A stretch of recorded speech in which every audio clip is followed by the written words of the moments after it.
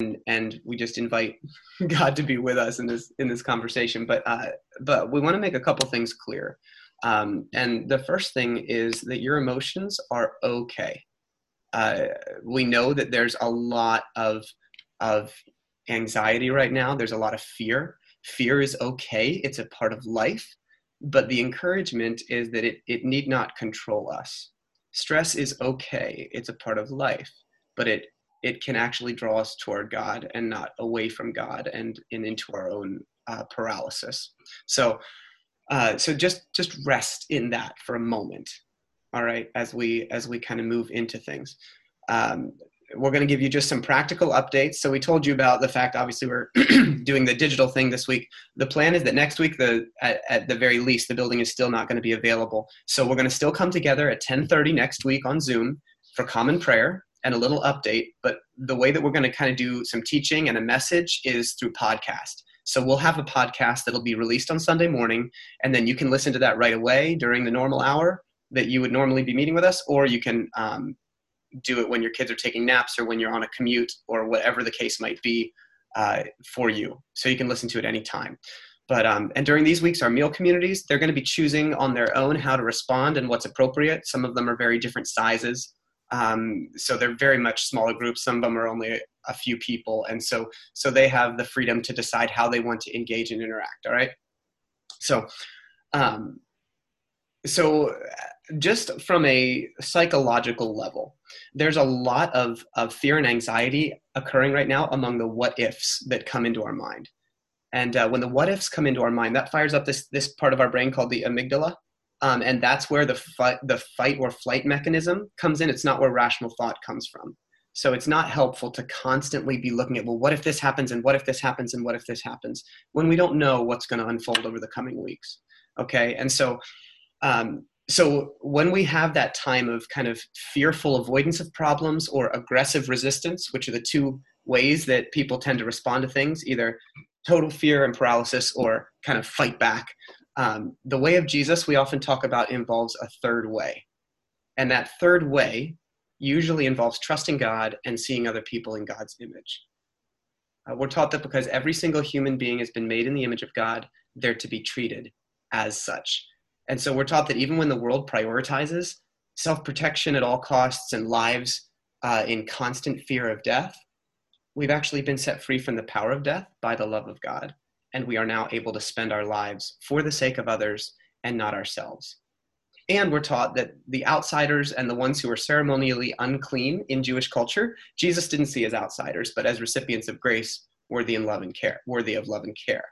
Now, that doesn't mean that we go out and touch all these people that are sick. That's the unique part about all of this. The idea that love and compassion are foundational in a relationship with God is what has to be driving us in these minutes and these weeks right now. This whole coronavirus thing is unprecedented in our lifetimes. And already we're seeing things that haven't ever happened before. Kids have never had school closed for 2 weeks for any reason. So with something like this, we don't know how widespread COVID-19 is going to become or how it will affect our lives, but we know it's already affecting us, right? For many of you, there's fear and anxiety like you have not experienced before. On a national level, there's fear and anxiety that I've never seen this high.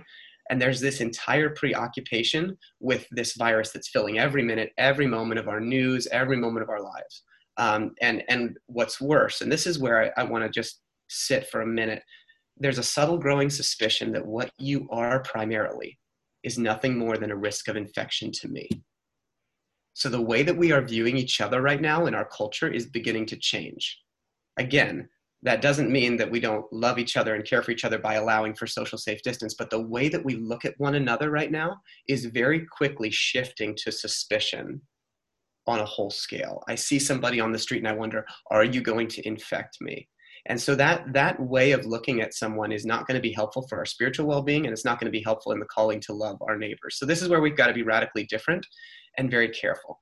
The moment my primary viewpoint of the person next to me becomes suspicion, I've lost the ability to love well. So let's practice the social distancing to slow down the spread of the coronavirus, and so that our healthcare system can keep up. And yes, Obviously, let's wash hands and refrain from contact for a while and do all the things that we need to do to be responsible. But let us not start looking at one another through the eyes of suspicion and selfishness. Let's not become people of fear over people of compassion. Let's not run from those in need rather than care for them. Now, here's the thing. It's going to require like radical creativity on our part. We might need to figure out how to creatively share life without gathering as a church for a while. I don't know. We might have to figure out how to care for each other when we get sick without actually coming inside homes. So we have to be creative in a new level in a variety of ways. But we can do this without giving into the culture of hysteria and fear that's surrounding us, okay? It's okay to be afraid. It does not mean that you do not have faith.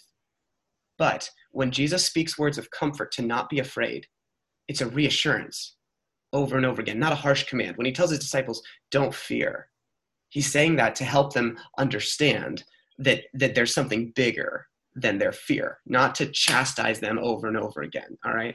Certain people are far more susceptible to the major consequences of infection right now.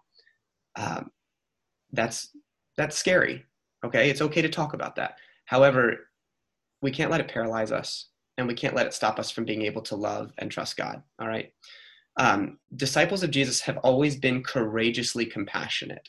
That's what they've been known for generations. So this is our chance to join with kind of the best of our spiritual ancestors. When the plagues happened, Christians were the people of marked compassion that moved to care for the suffering and contributed actually to the rise of Christianity. During the plague of the 4th century, there was this guy named Eusebius. He was a bishop and a historian of the early church. And he wrote this. He said, all day long, some of the Christians tended to the dying and to their burial, countless numbers with no one to care for them.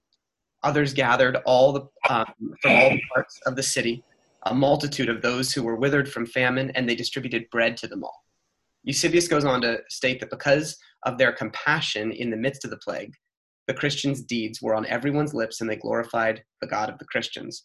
Such actions convinced them that they alone were pious and reverent to God.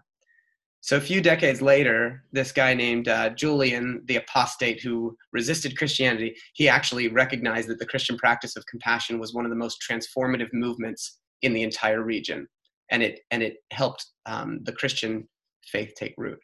Now, those actions are not the specific actions or what's needed now, but the attitude is the willingness to care. So people are already gripped with fear. They're overburdened with schedule changes and childcare needs and wondering how to navigate the news and the physical changes that are being forced into their life rhythms. This is your chance, friends, to reveal Jesus. This is your chance to show a faith that transforms through the grace of God, one who would be fearful to one who can proclaim that I am loved, I'm free, I'm not a slave to fear. We can do this through our actions, through prayer, and through loving acts of service. This is our identity, okay? This is who we are. Your neighbor needs to hear that you are maintaining the attitude of a person of love. So don't panic. Don't see the person next to you with suspicion.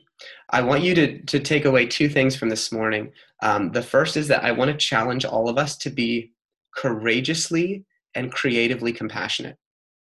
All right? So given the nature of coronavirus, it's going to take both courage and creativity to show compassion. All right? But we can do it. God will give us wisdom if we ask for it to figure out how to do that. Sabrina shared something. Sabrina's in Colorado right now, so she wasn't able to have the same to be on here in the same way. But she is on the call. But she shared something really helpful with Dwayne and I earlier. She said most of the precautions that we're currently taking are not because many of us are afraid to get sick, but because it could cause others to catch it from us and do a lot of damage, right? Be encouraged to use this time to be contagious in the opposite direction, she said. When we share our healing attitudes, our prayers, respect for others, we have no idea what that could later develop into, right? It often feels invisible right now, like this whole coronavirus thing for most of us. But if we choose to keep our eyes and actions on Jesus, God will grow it into something beautiful and surprising in a world that is desperately in need of love and hope and good news right now. All right? So we need to remember that we've been given this gift that no woman, no man, no virus can take away from us. That is the gift of God's love and grace. and life together. All right. So let's live up to that gift. Praise God that he's not given us a spirit of fear, but of power and love and discipline. That's in 2 Timothy. And let us deeply commit to loving our neighbors. So that means loving our older, more vulnerable, immune system compromised neighbors as ourselves. All right. If we need to step into a few rhythms that inconvenience us for the sake of loving those around us, then that's what we do. Philippians 2:4 talks about we don't only look to our own interests, but to the interests of others with the same attitude of Jesus. So stay connected digitally with people. Find out ways that you can help. Offer to creatively support the nurses and the doctors around you. Shop for people who might have higher levels of risk and drop stuff off on their front steps. Okay. Right now, the reality of loving our neighbors is probably going to mean that you're home a lot. All right. So the second thing, in addition to the compassion, is I want to encourage you to redeem the time that you're home. In just a minute, Dwayne's going to lead us through just a simple scripture to focus our minds on. But I want to read a poem before that. And this is an encouragement. It's written by Lynn Unger earlier this week. It's called Pandemic.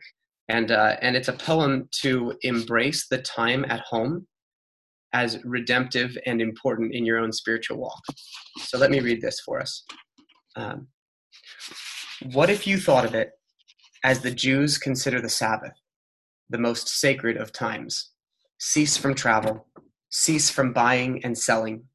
Give up, just for now, on trying to make the world different than it is. Sing, pray, touch only those to whom you commit your life. Center down. And when your body has become still, reach out with your heart.